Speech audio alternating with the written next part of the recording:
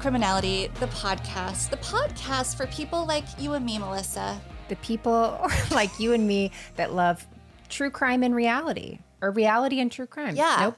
The first one was right. The first one is right, and it's, not a crime to love reality. There you go. We got through a lot of points there in the beginning. This is our thesis. But no, I'm so happy to be back. Me too. Again, feels like a very long 2 weeks. And Rebecca, something big is going on in your neck of the woods in October that we found out about today. Yeah, I think you might need to come up for a visit, Melissa, because BravoCon 2021 is happening. I can't even believe it. Did you go to 2019 by chance? I feel like you would have told me. Okay. Yeah. It seemed to be amazing and shady and all the things you wanted it to be. Yeah, I can't tell if I'm actually too introverted for something like Right. BravoCon. I go to CrimeCon, and I will be at CrimeCon. Also, if anybody listening is going to be at CrimeCon, come say hi. Yay. I'll be at my other podcast table. Maybe you and I will get there together next time. Yeah. It's different because I feel like true crime world is a bunch of introverts and podcasters. And so Right. there's sort of like a moratorium on how much interaction there is. I don't know. I just expect BravoCon to be a lot of like ratcheted up people for 3 days. Oh, yeah. Sonia on a glass table, just breaking Yeah. it. Yeah. Yeah, that probably, nope, that doesn't sound like something I can do. But I think it's what you make it. So I could be convinced to go. And if you were like, I'll come up for Right. it, I would go with you and we would have fun and we Right. would just have rules and like, Yeah. limits. Yeah. The rules would be I'm back to my room by 7:30 p.m. And Yeah. Yeah, I don't a even lot know of if I fun. would want to talk to anyone. I would just love to be I wish I could be invisible and just walk around. Oh, absolutely. I would just, quietly just listen to what's going on and really try to get close, but have no interest in meeting anyone. That's really that's like my strong place. I don't really want to talk to people in the nicest way, but I want to hear what's going on. I like the Same. fly on the wall. Yes. How could we pull this off? I don't know. We could be Pickles. We could meet Yeah, oh. Pickles. I would meet Pickles.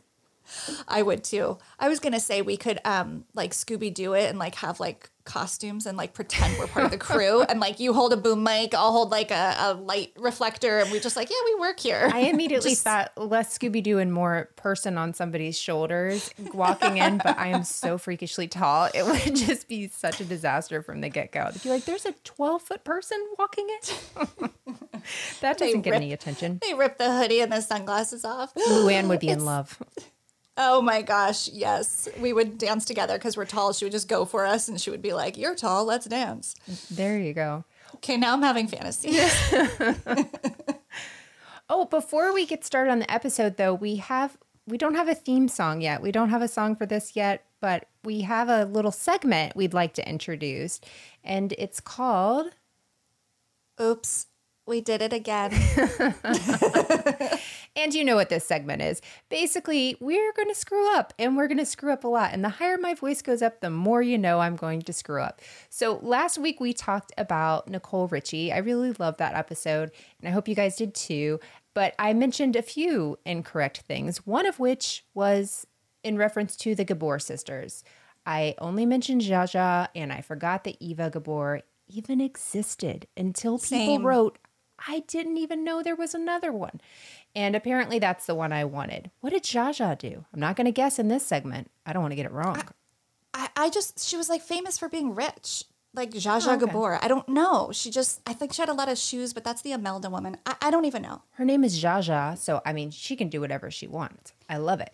And then the other thing that I would like to go on the record and correct is by we I mean me, got the Madden brothers confused. Which one dated Hillary Duff, right? I think we both did. I think I confused that.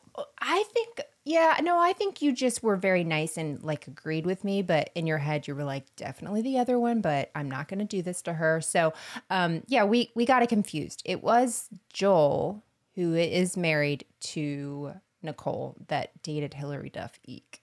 Yikes. Eek. Yes. Yeah, so oops, we did it again. Yeah. And we're going to do it again and again. I know. So that's why we named the segment Yes. that. So, please be gracious with us. Thank you for your feedback. Yes. We do like to learn. We do like to course correct and fact check. Right. And we do our best to get as much as right possible, but it's inevitable to just totally. And whenever we go off on rabbit trails, like there was no reason for me to mention Zsa Zsa Gabor. So I didn't fact check that. And same thing with when we got into Hillary Duff World. Although I did Google the concert or her listening to them for a photo shoot and I could not find it. So there's a chance I made up the entire story. It was a fantasy, like me dancing with Luann. It was all but a dream. So, and I've probably gotten stuff wrong too, but the segment just started, so I'll just moving forward. We'll move along. No, that'll be fun, I guess, and educational. It'll be something. That's what I say. It'll be something. Well, I guess let's get into it because I'm actually really excited to talk about this one.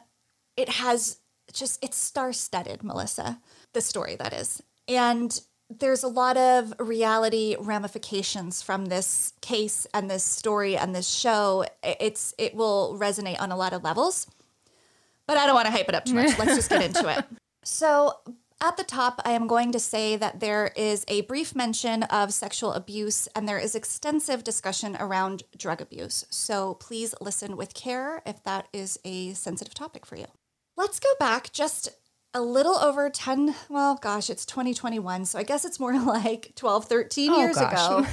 I know. It's really weird when I see the year 2008 and realize just how long ago that was, because it feels like yesterday. But between October 2008 and August 2009, there were a string of burglaries in the Hollywood Hills. These home invasions made headlines. They were on the news because the victims were celebrities, and, we care more when it's rich people or famous people. But they were a very specific kind of celebrity. They were, with one exception, women, young, and reality and TV stars. So it's perfect. Right. And they were all at the peak of their fame. All but one graced the cover of Maxim at one time or another. And all told, across the burglaries, over $3 million in cash and belongings were taken. Do you have any idea, Melissa, where I'm going with this and what this string of burglaries is? I have one idea, and it's on my mug. Is it the story, Nancy Joe, this is Alexis Nyers calling? It absolutely is. We're talking, I can't believe you had a prop to go with the story. I felt very confident with it. What can I say? Well, I had a feeling you did, and that's why my Zoom background is also me and the girls, the three sisters, and we are going to get into it. But yeah, we're talking about the bling ring. That's who these criminals were. And the bling ring has such a good ring to it, if you will. But like serial killers, there were other names floating around before they landed on this one. I don't know if you knew that, but most serial killer monikers had a couple test runs that weren't as good, and then the good ones stuck. Right. So before they were the bling ring, some other names floating around, Hollywood Hills Burglar Bunch. Boo. Then they shortened it to just the Burglar Bunch. Also terrible. Yeah. Then they had like a hybrid Hollywood Hills Burglars. Just boring. So the LA Times coined the bling ring, and it stuck, and people loved it, right? So who exactly was responsible for these brazen break-ins, and how did they pull it off? It was a group of teenagers. There were 7 of them. They were all age 18 or 19, and they lived in affluent LA suburbs. The 7 members of the bling ring were Rachel Lee, Nick Prugo, Alexis Nyers. We're mostly going to focus on Alexis. Diana Tamayo, Courtney Ames, Johnny Ahar, and Roy Lopez Jr. So this was basically their strategy. They had an MO. And what they did was look at sites like TMZ, right? Right. Peak TMZ Yeah, time. yeah. And they'd figure out who was out of town. So they'd see a headline like, Paris Hilton going to the XYZ premiere in New York. So they're like, oh, she's out of town. Right. So then they would Google her address, but even more than Google it, they would go to a website that had all the addresses of famous people listed. And you had to pay for it. It was like $10 a month, but down to the street. Whoa. I mean, everything. Yeah. So they would get the address, then they would go onto Google Earth, and they would get this 360 view of not just the house, but the property and the gates. And they would figure out, where can they hop a fence? Where are there more shrubs? Is there a dog? All these things. So super savvy kids. I mean, talk about the Scooby-Doo. It's like modern day Scooby-Doo. They could get into BravoCon no problem. Oh, yeah. We should actually start scheming. Yeah. This is how we're going to get in there. Okay, stop talking about it. So the girls in this group were really obsessed with reality TV. And yes, I felt shame when reading about just how obsessed with reality TV they became. They just adored the girls that they watched on these shows, TV shows and reality, and they studied their fashion. These were all kind of like fashionistas, and they wanted the designer clothes. So they would basically target whose homes they wanted to go to by whose wardrobes they wanted to steal. And as they got into doing more and more houses, they started referring to it. Their little code among their group was going shopping, which, not to make light of a crime, but how fun is that? Like, hey, Melissa, Friday night, you want to go shopping? Yeah. But if you're talking to Melissa as a teenager, I would just think we were going to like, I don't know, the grocery store to grab a froyo or something. It would not be that exciting. No, it wouldn't be, but I wouldn't be saying it to you like that and winking unless you'd already been in on the scoop, you know? Yeah, nobody invites me to scoops. I'm scoopless. Okay. Melissa, you are out of the bling ring. I'm out. I will break us into BravoCon myself. So this is their scheme. And obviously all these homes had security cameras. So the kids would show up wearing hoodies, glasses, and they would maneuver as best they could around the cameras and make sure their back or, you know, not their full front face was in front of the camera until the very end where they got bold and they were literally like mugging and posing in front of the cameras, which was their downfall. Yeah. So now that we have a little sense of the bling ring themselves, let's talk about a timeline of the victims and the crimes. So Paris Hilton was the very first victim, and they actually went back to her house many, many times. So it was October of 28. Yeah, I know. They went to Paris's house and they chose her because amazing clothes and accessories, but also they believed she was dumb, their words. Yikes. And that her house would be easy to get into. And Melissa, they were right. They jumped the hedges. And to Paris's credit, I should just say she lived in a gated community, and she later was saying that she just didn't even think people could get into the neighborhood, let alone her house. Well, they did. And they didn't say anything about how they got through that security, but they did. And they went to her property over the fence, looked under the front doormat, and there was a key to her door. But it gets better because they didn't need it. They opened the door. It was wide open. So they go in and they help themselves to her closet. They took purses, clothes, and cash, and they claim to have done some of the drugs that they found in her closet, but her people deny that there were any such drugs and said, who are you going to believe, like these hoodlums or Paris Hilton? So we don't know if that really happened or not, but we know that they left with a lot of haul from Paris's closet. And they also took some personal photos of her where she is topless. Oh my gosh. So just a real violation of her privacy and her belongings. But she didn't notice for a really long time. She actually didn't notice that she was burglarized until they went back to her house 3, 4, and up to 5 times, it's reported, because she has so much stuff and they were that good. And so it's when she started noticing some personal belongings and like major chunks of handbags completely gone.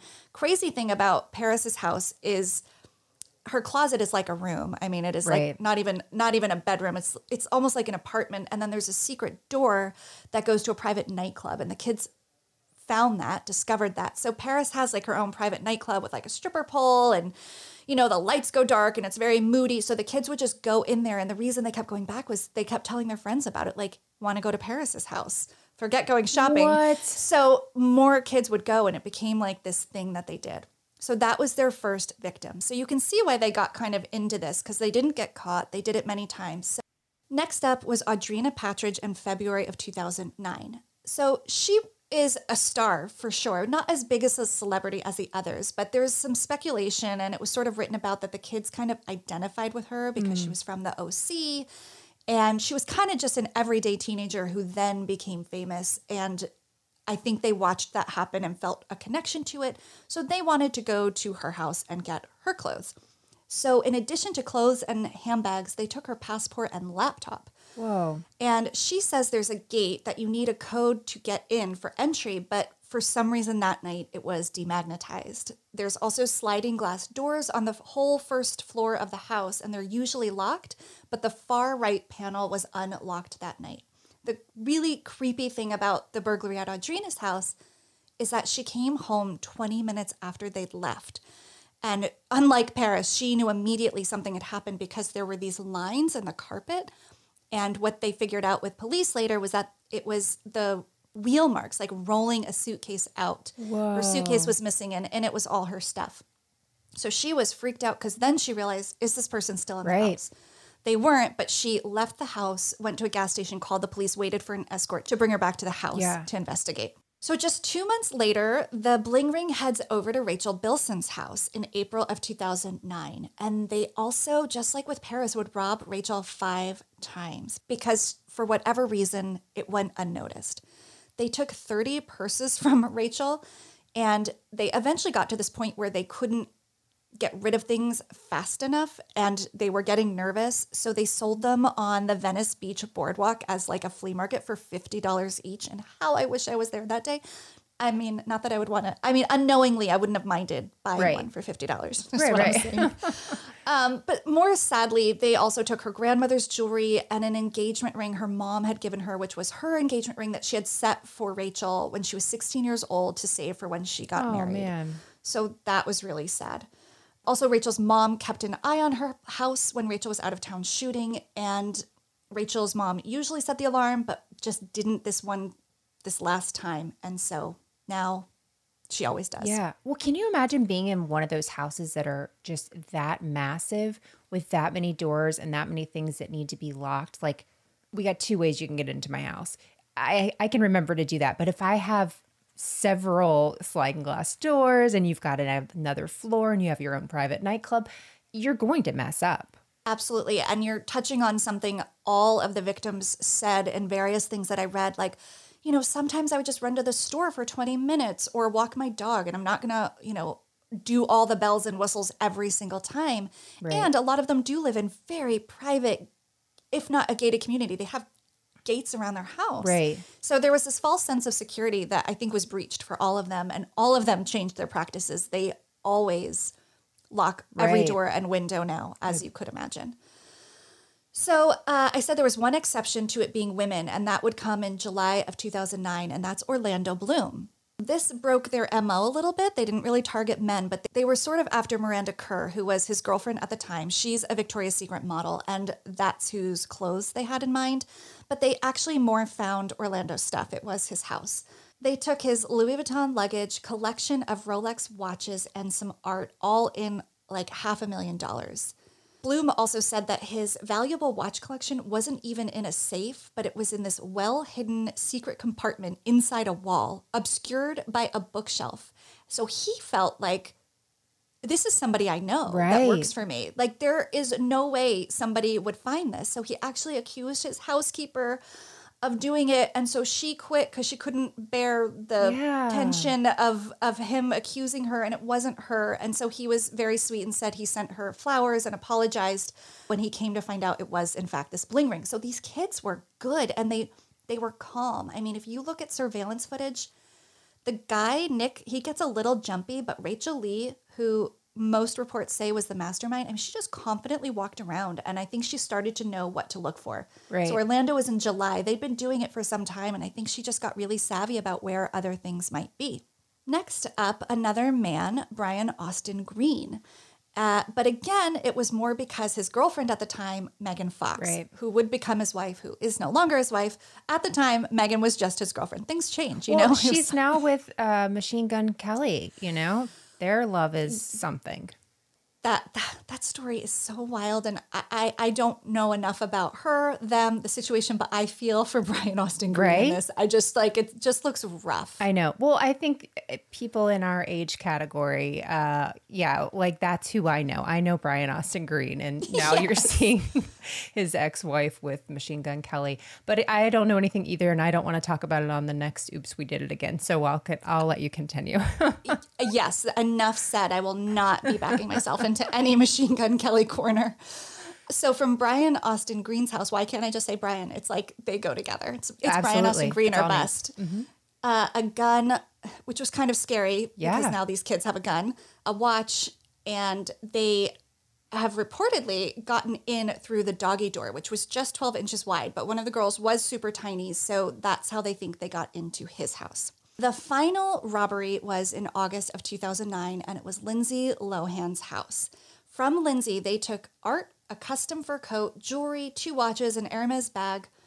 Lindsay actually said she didn't remember if she'd set the alarm that night. To your earlier point, it was one of those, I usually do, but maybe I didn't because just, can you always do all of that? Right. So, and this is a quote from Lindsay. That night that I went back to the house, I just felt, to be honest, so violated and uncomfortable that I literally packed up as much stuff as I could because it wasn't about the things that were taken. It was just the fact that someone came into the only private space I had left at that point. And I think that's like kind of the heart of what this is. Yeah. You know, all of these other things, with the exception of family heirlooms, can be replaced, but feeling violated is just the absolute worst. This would be the robbery that got them caught, too. Lindsay Lohan was, peak famous in 2009. So when this made headlines on the news, they really started paying attention and trying to solve this crime. Right. And when the kids got arrested, it's actually said that Rachel Lee, the mastermind, said to the arresting officer, "Did you talk to Lindsay Lohan? What did she say?" And like, it's just sad and really indicative of kind of where her head was at. I think they really just kind of I think she wanted to be a thought in Lindsay Lohan's mind. That was sort of the ultimate goal, more than taking stuff. Oof. Okay. Yeah, so there's a timeline of the crimes and the robberies. Now let's talk about this bling ring. And I'm going to focus on Alexis Nyers, not because she was the mastermind, Melissa, but because you are right. She is the icon who gave us the voicemail heard around the world. Yes. Nancy Joe, this is Alexis Nyers calling. I'm calling to let you know how disappointed I am in your story. There's many, many things that I read in here that were false. Like you saying that I wore 6-inch Louboutin heels with my tweed skirt when I wore 4-inch little brown baby shoes. And then the mom had to chime in. Do you remember? I can't remember what she said exactly. $29. Yeah. She's screaming it like...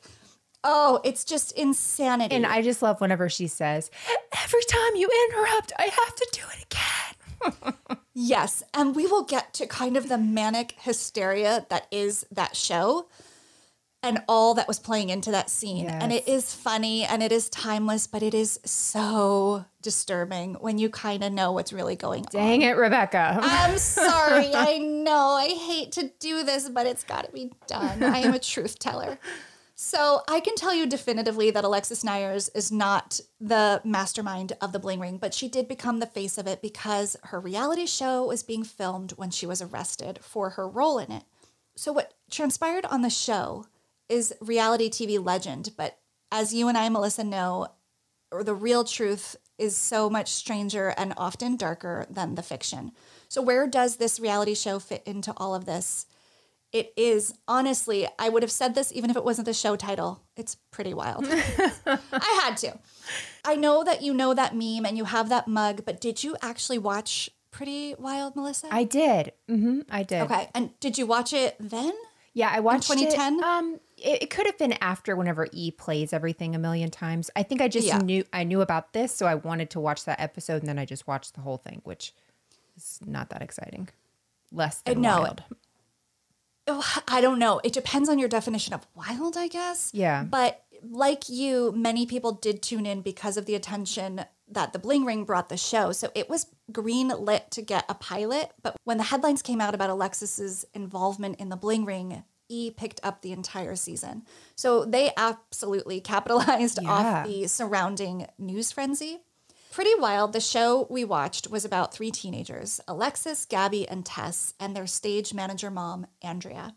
And the girls were just, it was just this out of control. They were partying and they were disrespectful, but loving. It definitely portrays a dysfunctional but loving family.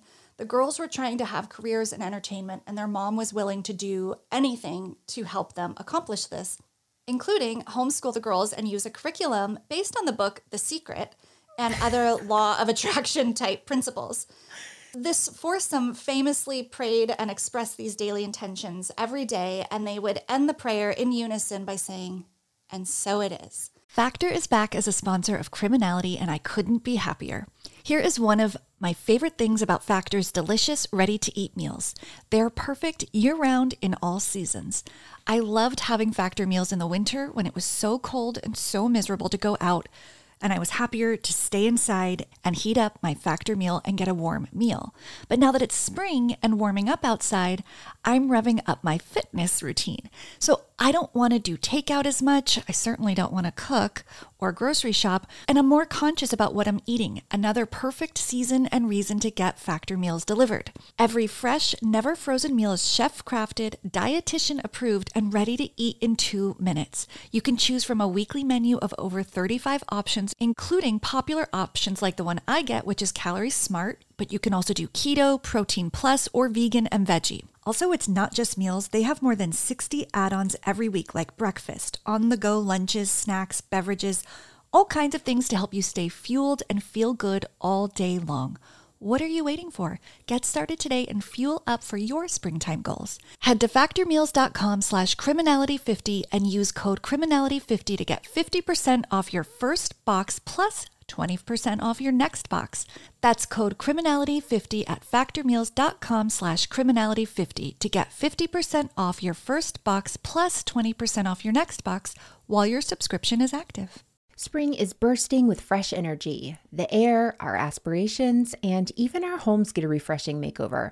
And what better time to revamp your home security with SimpliSafe? It's our top choice, and for good reason. Praised as the best home security system for 2024 by U.S. News and World Report, and recognized by Newsweek for its exceptional customer service, SimpliSafe has you covered. From break-ins to fires and floods, its comprehensive sensors keep your entire home safeguarded. I also love that with the cameras I have in my house, I can be gone, not be able to get a hold of a kid, and simply go onto one of the cameras and look around the room and see my kid is there and safe, but just ignoring me, as you know, kids will do sometimes. And with a range of indoor and outdoor cameras, you can keep a vigilant eye on your property around the clock. For less than $1 a day, you can enjoy 24/7 professional monitoring, ensuring prompt emergency responses for whenever you need it. Plus, SimpliSafe's monitoring agents can intervene in real time, deterring intruders with the power of voice through wireless indoor cameras. But the best part is there's no long-term commitment, and you have a generous 60-day money-back guarantee. So why not give SimpliSafe a try? If it doesn't exceed your expectations, simply return it for a full refund. SimpliSafe has given us and our listeners real peace of mind. We want you to have it too. Get 20% off any new SimpliSafe system when you sign up for Fast Protect monitoring. Just visit simplysafe.com/criminality. That's simplysafe.com/criminality. There's no safe like SimpliSafe. Why this family, right? I mean, it's kind of interesting, but Yeah. Is it like show worthy? Right. Well, if you were to ask them, Alexis in her book, which I read, said they manifested it. So the mom, Andrea, is this sort of free-spirited hippie. She had moved to LA when she was young and wanted to become famous. She was a playmate at one point, and she always wanted more. Like she was hoping that would kind of take her career to the next level, and it never really did. She divorced her husband when Alexis was really little, and she had Gabby then as well. So Alexis and Gabby are her biological daughters, and Tess is not a biological daughter, and I'll get to that in a minute. But she smoked pot freely in the house. She had a lot of boyfriends coming in and out as the girls were raised, and the dad was paying alimony and child support, and he had a good job in the TV industry until Alexis was around 12 years old.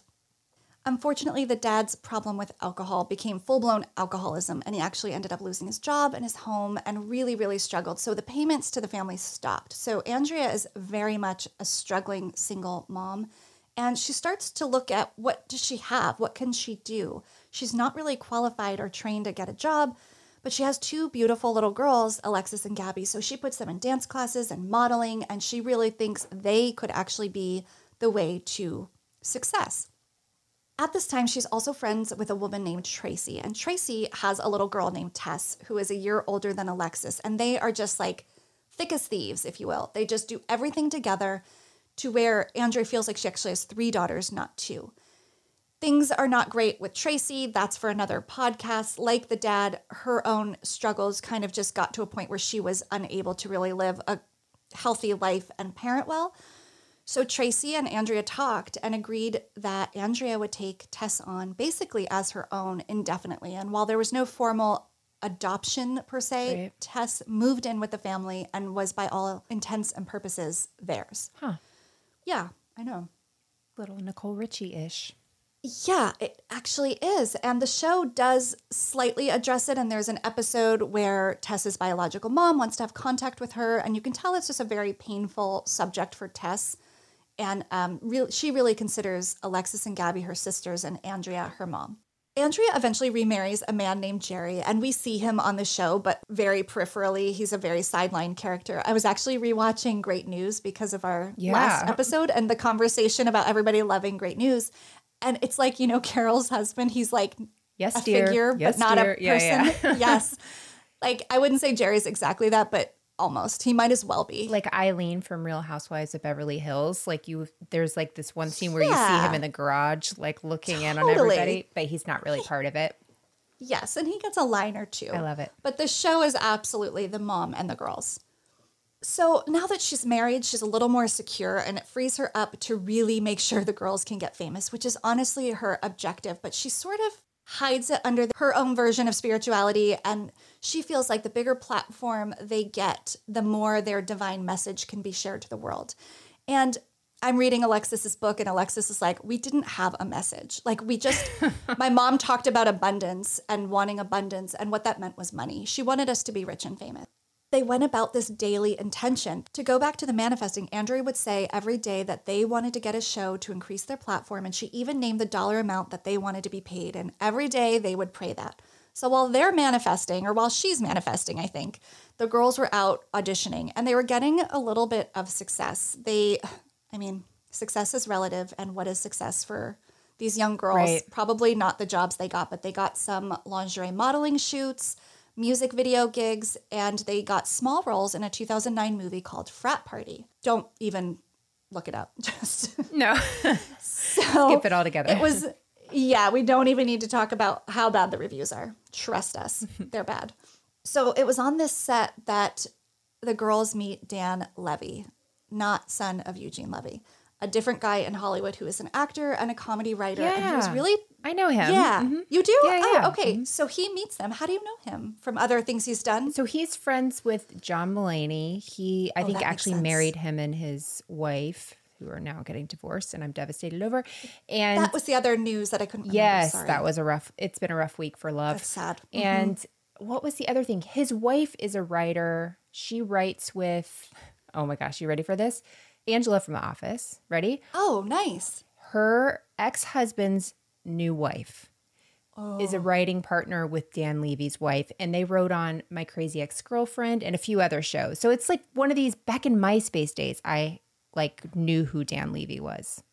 Melissa, I'm so impressed. I mean, are you? Because this feels sort of like the bottom of the barrel, and why this is another waste of my time, waste of my brain. I don't know. I think that's cool. I think it just speaks to your passion. Like, he's a comedy writer and you actually love know it. stuff he's worked on and Yeah, writing yeah, partners. yeah. Like, it's just telling about what you're interested in. Yeah. I think it's great. Thank you so much. Please tell the others in my life the same. Noted. Dan meets them and he's kind of taken by their story. Well, what is their story? At this time, Alexis and Tess are 17 and 18 years old. Their story that they put out to the world was that they're 20-year-old fraternal twins. So it just made them more exotic, and it was kind of more of a hook. And so they were telling Dan that we homeschool with our mom and it's based on The Secret. And he's like, this is insane. Maybe it could be a show. Whoa. So he actually pitches it as a comedy. And the original working title is Homeschooled with the Arlingtons. And Chelsea Handler is the executive producer, and she says yes to it. So an example of the scenes they pitched would be, so we'll open up and the mom is trying to homeschool and the girls have been out all night and they're hungover and they're late to class. That can get you a show, Melissa. So keep your ideas going. Yeah, keep writing. I can do it. Let me see if I still have my MySpace page activated to get in touch with old Dan. There you go. Andrea and the girls felt like this was it. They felt like now they're just living out their divine purpose. They're going to get their message out to more people. Alexis was just happy to have a job that would support her increasing serious drug habit. Unfortunately, due to childhood trauma, when she was really young, Alexis was sexually abused by 3 people. in her life. Wow. And so by the time she was 12 years old, she was already drinking alcohol and starting to experiment with drugs. When she was 14, she was in dance class all the time, and she broke her foot and was given Vicodin to manage the pain, and she got hooked. She loved the feeling, and it's really sad to read her book because she describes the feeling and says, it felt like the warm, protective hug I was so craving from an adult in my life. I was getting it through this synthetic high, and it Wow. made her feel safe, and it made her feel escaped from reality. And she literally was addicted by age 14. By the time the show starts filming, Alexis and Tess are drinking, smoking pot, doing oxy, and sometimes heroin because the pain pills are very expensive. That's why they were actually really happy to get the salary of the show, because they could go back to Oxycontin and not heroin. So sad. But the show would quickly go from this funny, lighthearted comedy about girls trying to break into the Hollywood socialite scene into a serious drama about one of the girls breaking in to Orlando Bloom's home. How did Alexis get caught up in the bling ring? So if you remember, I talked about the potential mastermind, and that was Rachel Lee. And there's a little debate, is it Nick Prugo or Rachel Lee? It's definitely kind of a toss-up between them. But Nick was this new kid at this alternative high school in the LA suburbs. It was called Indian Hills, and he met Rachel Lee there. Rachel Lee was this it girl, total fashionista. Just she's the one who zeroed in on which celebrities they would break into. She basically befriended this Nick kid who was new. He was gay. He didn't know he was going to fit in, but he loved fashion too. And he just really wanted, it just takes one friend when you're the new kid. Right.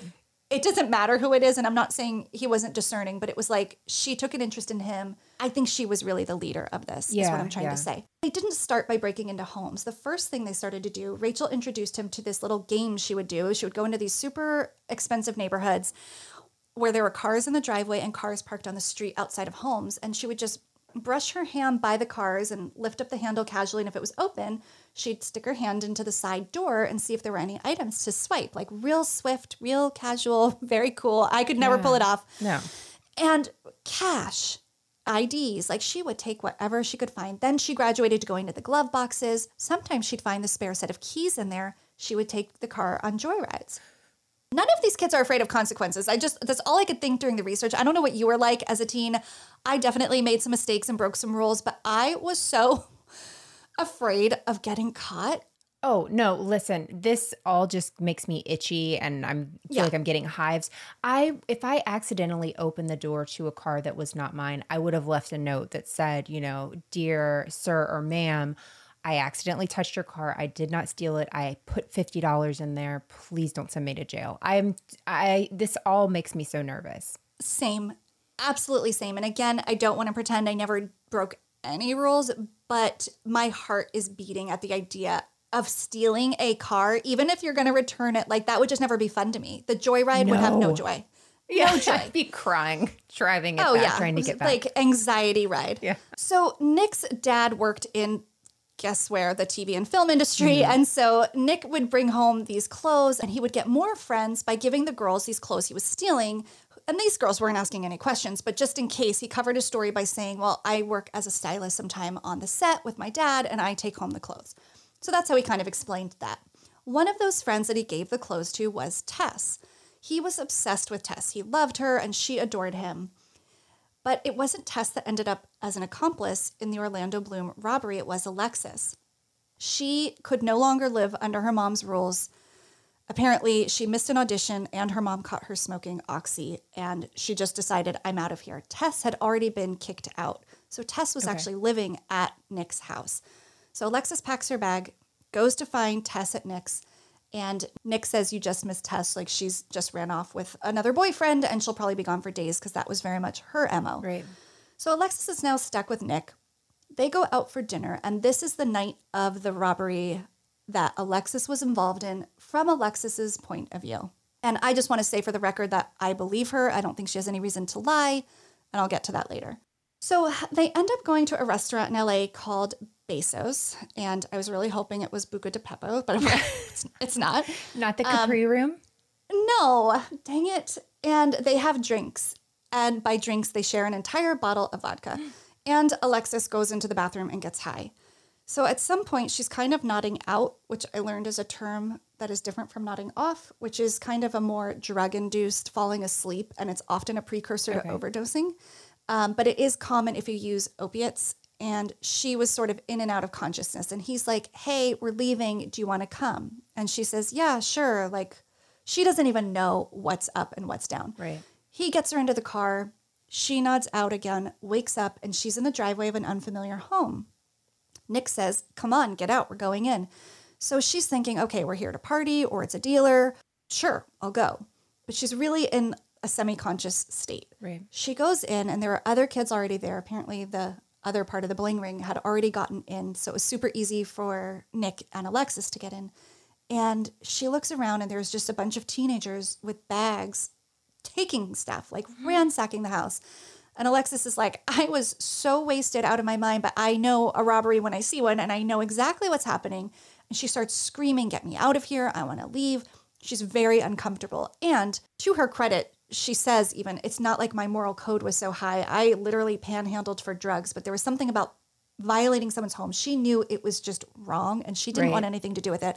But she couldn't really get out. She had just left her mom's house. She couldn't call her mom. She felt very beholden to Nick. Tess was nowhere to be found. She had nobody. Right. So the kids say to Nick, hey, if you brought her, make her do something. So they throw her a garbage bag, and they tell her to start grabbing stuff because they got to go.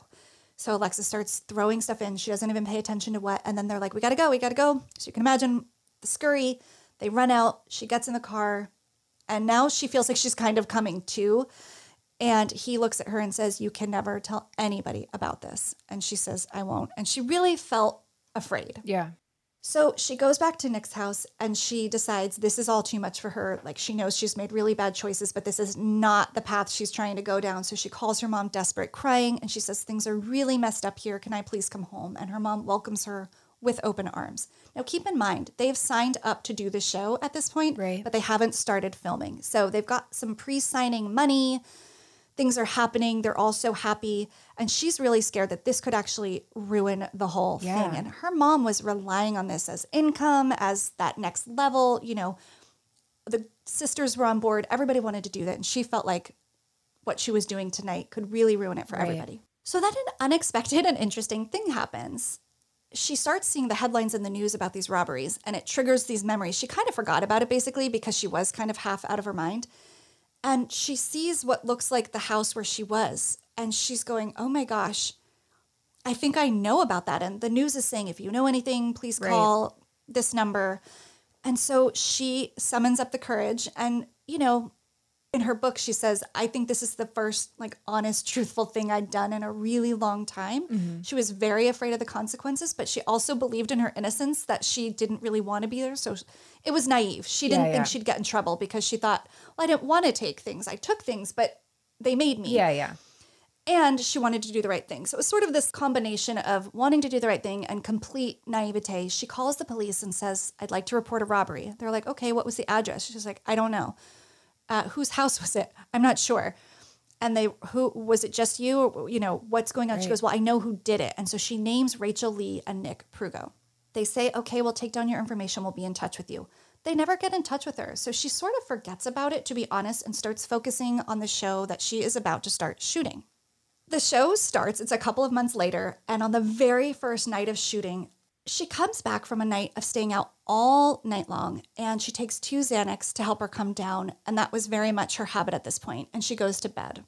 And she wakes up to police at the door swarming her mom's house with a search warrant to make an arrest. Now, does that sound familiar to you? I don't remember any of that. It's episode 1. It starts with, like, probably the second scene is the arrest when, you know, they come in and they say, is Alexis Nyers here? And they're like, Alexis! Yeah. So you see her getting out of bed. Well, it was and it wasn't the first episode. The cameras weren't actually rolling when that happened. So Alexis actually gets arrested, actually goes to jail, gets bailed out, and the very next day, the production team makes them reshoot that entire thing. So Alexis really talks about how traumatizing that was to relive it. And something she wrote in the book that was, I thought, very profound was, we created drama which produced trauma. And that kind of is how it was for them on the set of Pretty Wild. They had to manufacture fights.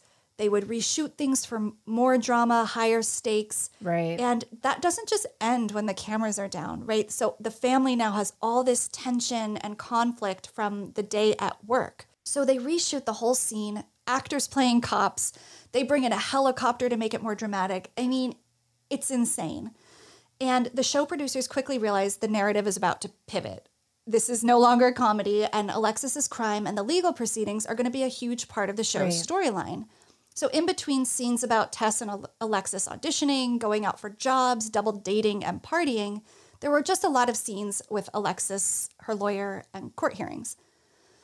So let's talk about the court hearings and the legal proceedings. Alexis initially denied taking anything, and she maintained her innocence. In a pretrial hearing, Alexis's lawyer tries to get the whole thing to go away. He says, there's a lack of evidence, and that footage you have of her is very fuzzy. Are you even sure it's her? Yeah. And so she's like, I don't want to go to trial, but I do because I don't think this is fair. But if she went to trial and lost, she was going to get 6 years in prison. Whoa. Then she found out Orlando Bloom is willing to testify against her. He sees her in the footage and is willing to name her in open court. And she takes a minute, really thinks about it. And there's a lot of back and forth. This unfolds over a couple of episodes, but she eventually decides to take the deal offered to her. She pleads no contest to the burglary charge, and she's sentenced to 180 days in jail, to which she famously says on the show, if Buddha could sit under a tree for 40 days, then I can do this. I can do this. I have to tell you, Rebecca, you can really channel her voice quite well. It's a talent. Thank you. I think you could be a comedy writer and I can do some impressions. I feel like we have a little side hustle, another side hustle. But she also writes in her book that the last 5 days of that sentence, Lindsay Lohan served on the same cell block for breaking her parole. I know. It's a crazy reality full circle. Yeah. And speaking of parole, unfortunately, Alexis is not done with criminal activity, but put a pin in that for just 1 second. The season ends with the resolution having happened at trial that she's going to go to jail. So the season's over. Alexis does actually go to jail. She doesn't serve 6 months. She only serves 30 days. And the show is not picked up again because Chelsea Handler felt like it got way too dark. Yeah. But I also think it was a liability. It was no secret that the girls had drug problems and were drinking. Also, they were just not even 21, but nobody really seemed to care about that. Yeah. In one of the episodes, they even confront Alexis. I don't know if you remember the scene where they confront her about taking pills. And it's very vague, and it's, you're taking these pills. I found the Xanax, and she says she takes Ambien to help her sleep. And they make it this very, look, it's serious. If it was my kid taking any prescription drugs, not as prescribed, super serious. But knowing she's actually a heroin addict, and the family knew that too, but they manufactured this scene to look like this kind of after-school special intervention. I think the show knew better than to take it to another season. Yeah.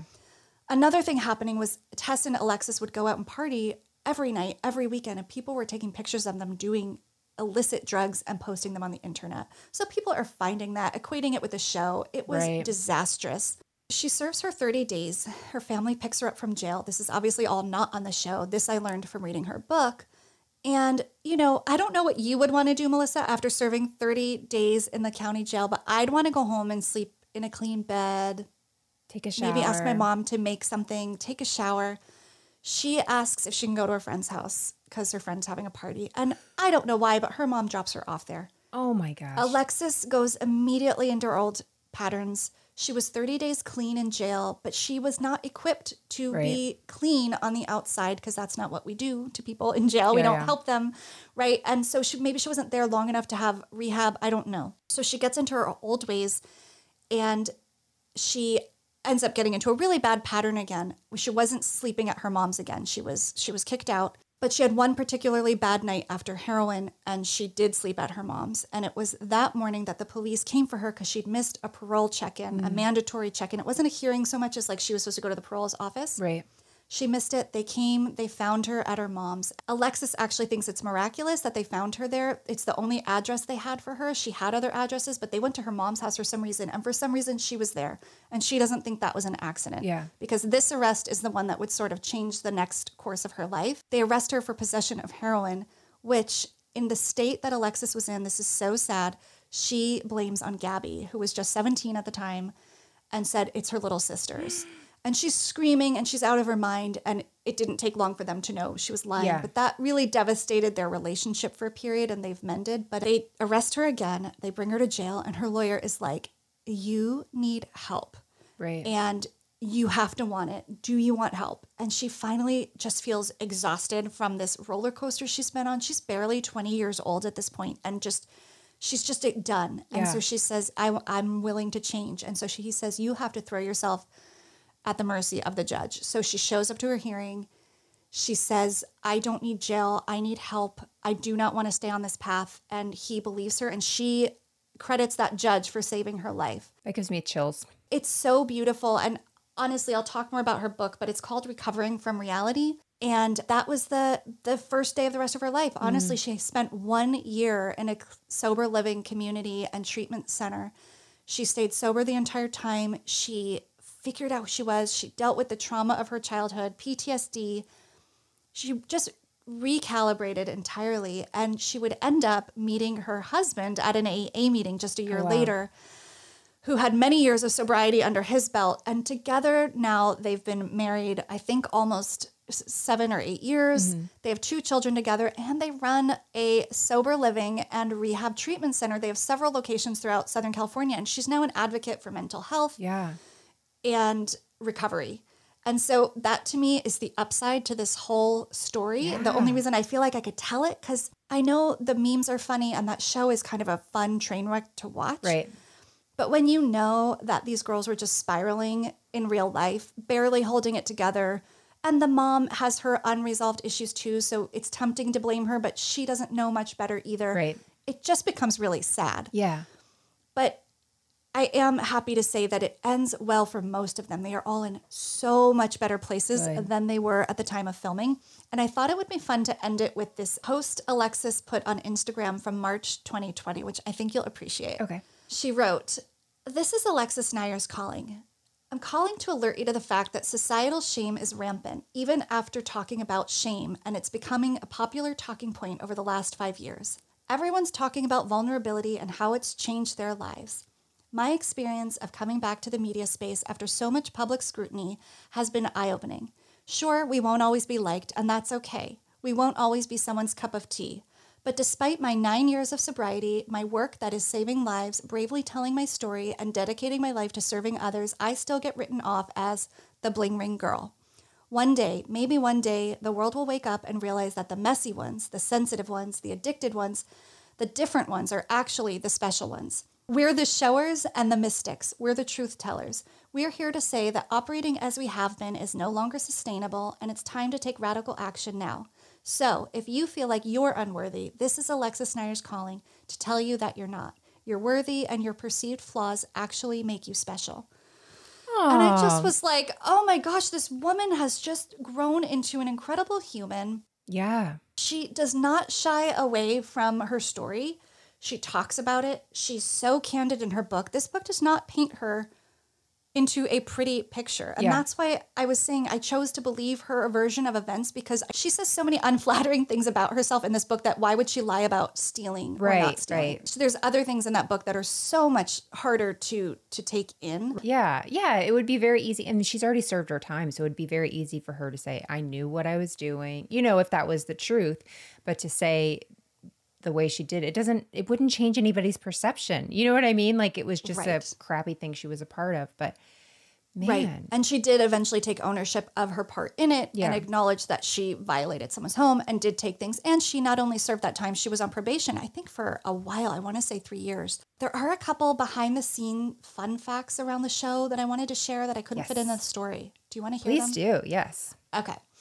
So you probably know the movie, the 2013 movie called The Bling Ring, which I think a lot of people were aware of, which brought a lot of renewed interest into Pretty Wild. But that was directed by Sofia Coppola, starring Emma Watson.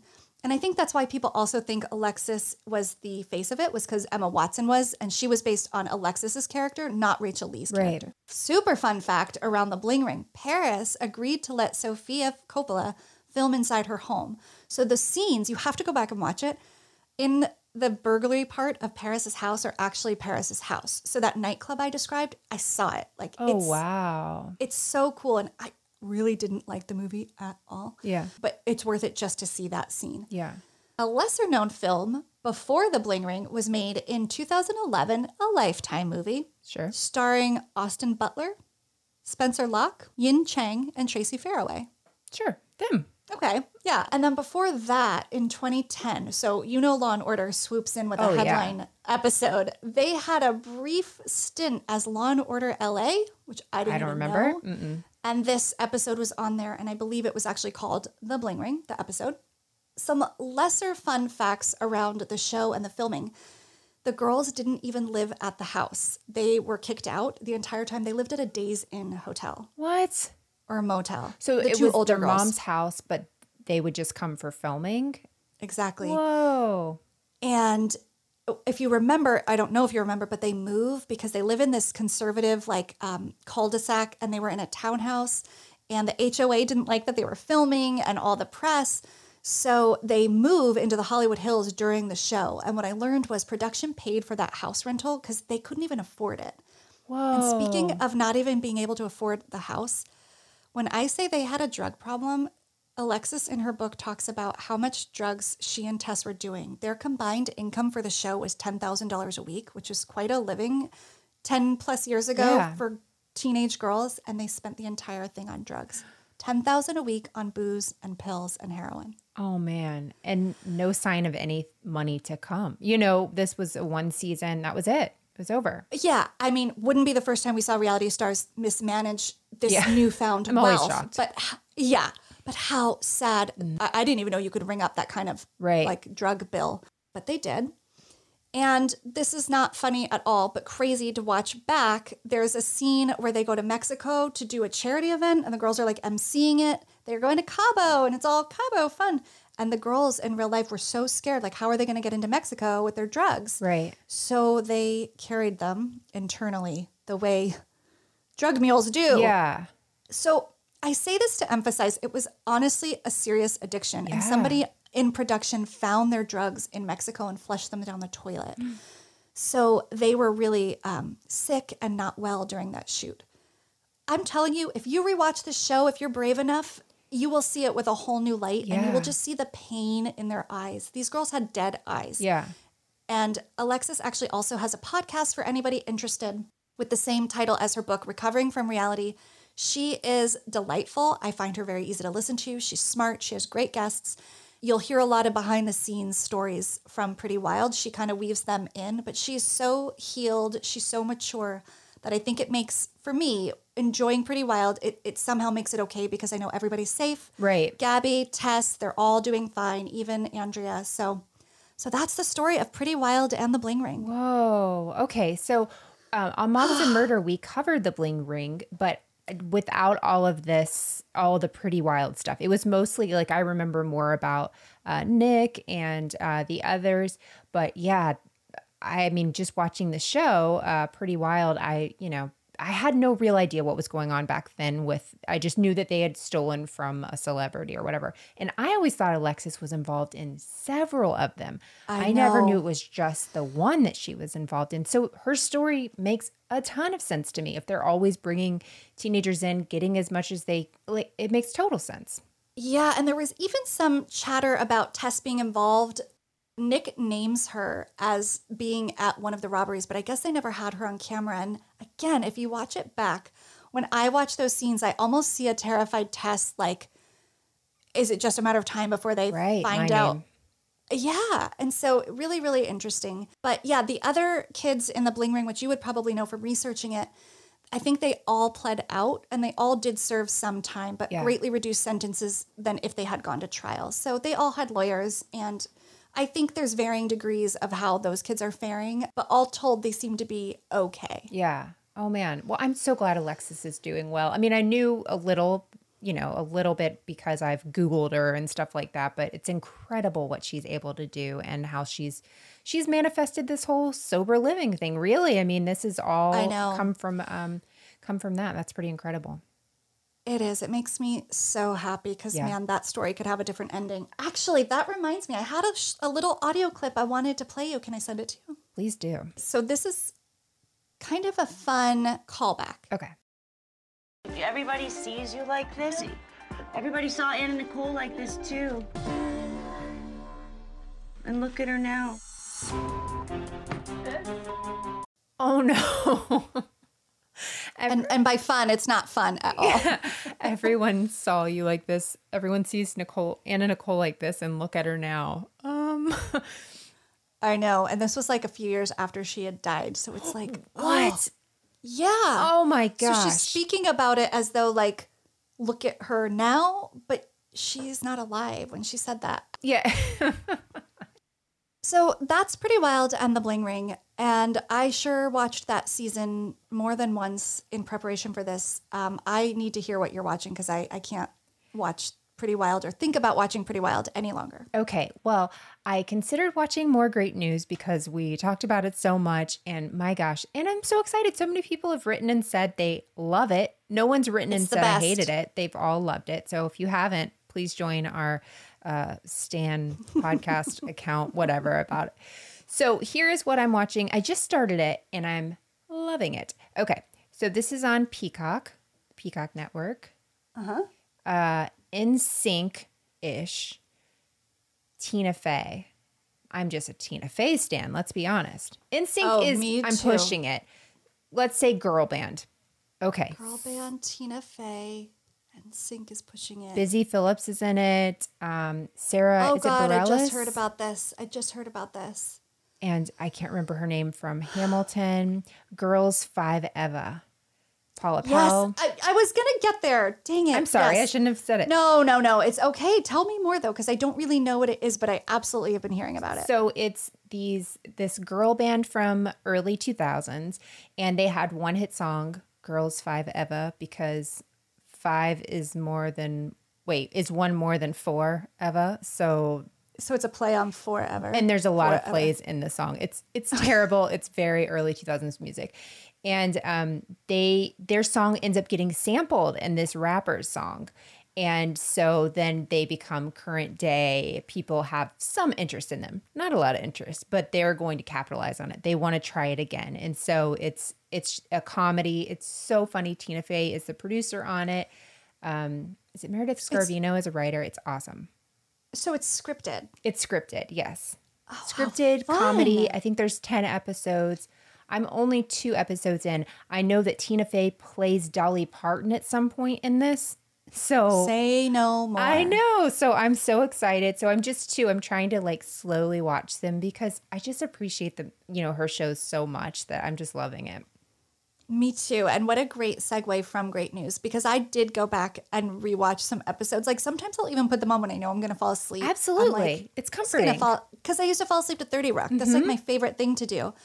Great News has a similar effect. Absolutely. Just feel good. And rewatching Nicole Richie in them, I'm just, I'll never forget that she was in that now. Yeah. I'm ashamed that I ever did. Okay, I'm absolutely, sincerely, truly going to watch that one. Because It that goes on feels the like real list. the actual list. Okay. Let's be honest. We all have a long list of books we're never going to read and movies we're never going to watch that people tell us. Absolutely. Yes. I'm Right? so excited I finally made it to your real list. Rebecca, Oh, yeah. what are you watching? Okay, well, I feel like this is kind of easy and kind of everybody's watching it and talking about it, but this is the best I could do. It's HBO because I feel like I say HBO almost every time. I feel like I could guess now, but I'm going to let you keep going. I should not have led with that.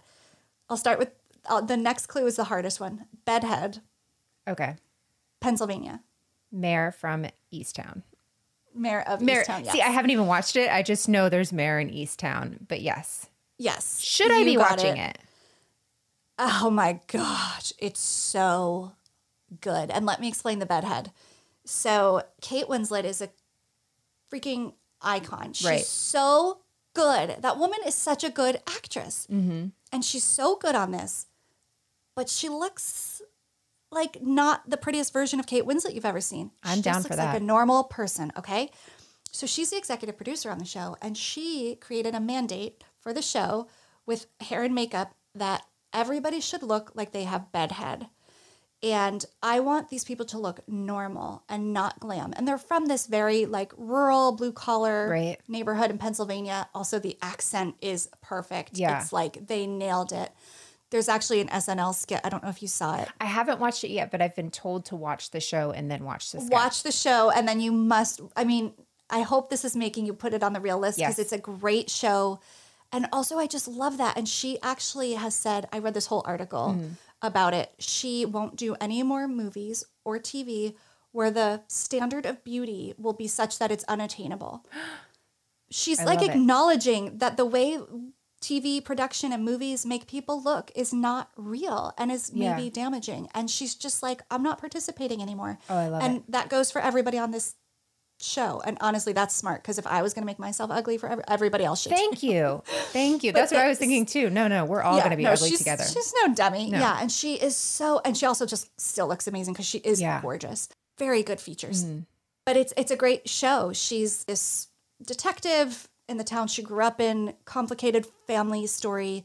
There's ongoing murder investigation and missing girls kind of happening parallel. Okay. And yet it all works. Sounds like a lot going on, but it's so good. Huh. Did you ever watch The Killing? I feel like it was on... There's some shows that all have similar names. I feel like I've watched that, but you'd have to tell me what it's about. Okay, so it was on AMC, and it's the same idea, really. It's following one murder throughout, and it's kind of this, I would call her bedhead as well. I can't remember her name. Wait, is she a redhead? Woman. Yes. Yes, with the guy. Yes. Oh, I love that show. I love that you say with the guy. I know exactly who you're talking about. I think his first name is Joel, or his name was Joel on the show. I can't remember. Yes, I loved it. The last season was very, very difficult for me, though. It was really sad. It was. Yeah, that was where really I was like, sad. That got really, really dark for me. But I loved the first season, I think, was just incredible. Oh, that I remember watching and being like, what a duo. Yeah. Well, and that was the first time I remember seeing somebody on TV that didn't look glammed up in this role. And I was like, oh, I'm down for this. Yeah, she like doesn't have concealer on. And that just automatically you look normal. Right. You just like you see under her eyes. Yeah. And there's like a little bit of roots. Yeah. I mean, Kate Winslet's roots are like 6 inches. I'm like, relatable. Yeah. It's 2021. Like, oh my gosh. Yeah, no, that's a great show. Oh, awesome. Okay, good. Well, more importantly, maybe the next show for our show. What are you working on? Can I have some clues? Yeah. You're saying that in such a relaxed way because you know that's it's because over I just did for my you. story. Yeah. And so immediately Exactly. your anxiety has come through the computer screen and I'm ready to take it in. Okay. So my 3 clues, I tried to make them a little easier this time because last time they were not fair. Okay. The first one is Nationals. The second one is The Nutcracker. And the third one is Sia, like the singer Sia. God, I love Sia. Me too. I'm going to sing it now. No, just kidding. Can you imagine if I was like, ah? Okay. You did. It's not Cheer. I don't know. Okay. Yeah. I'm going to think about it. And is it Cheer? No, it's not Cheer. Oh, I'm not doing that story. That story is too no, dark. I know. It's too sad. Nationals, The Nutcracker, and Sia. Okay. I'm going to ruminate on that alone. I don't want you to see my Okay, yeah, you can do it with somebody else. I don't care. Oh, that's exciting. Yeah. Oh, I can't wait. I can't wait to not tell a story. I can't wait to put it together because this has really, I committed to this today, a few hours ago. So that's how it goes. Yep. I know that feeling. I know exactly where you are. I'm now in the you want to go shopping? Yeah. Wink, wink. Just go steal some stuff. There you I feel amazing. Well, this is great. Thank you for going on that joyride with me. Thank you for not making me go on an actual joyride with you. I appreciate that. Never. I will never do that. We'll play it safe. Won't break any rules if we do go to BravoCon. Sounds good. And I'll see you next time. Take care. Bye. Thank you for listening to Criminality. If you're enjoying the show, please head over to Apple Podcast or wherever you listen and give the show a rating and review. The reality is it would be a crime to keep your thoughts to yourself. And come join the fun outside of the podcast and follow us on social media. We are at Criminality Show on Twitter, Facebook, and Instagram. Memes are welcome. We'll see you in 2 weeks with a new episode. Until then, you can catch my co-host Melissa on her weekly show, Moms and Murder. And Rebecca Sebastian on her podcast, Dialogue, a true crime conversation. Don't forget, loving reality isn't a crime.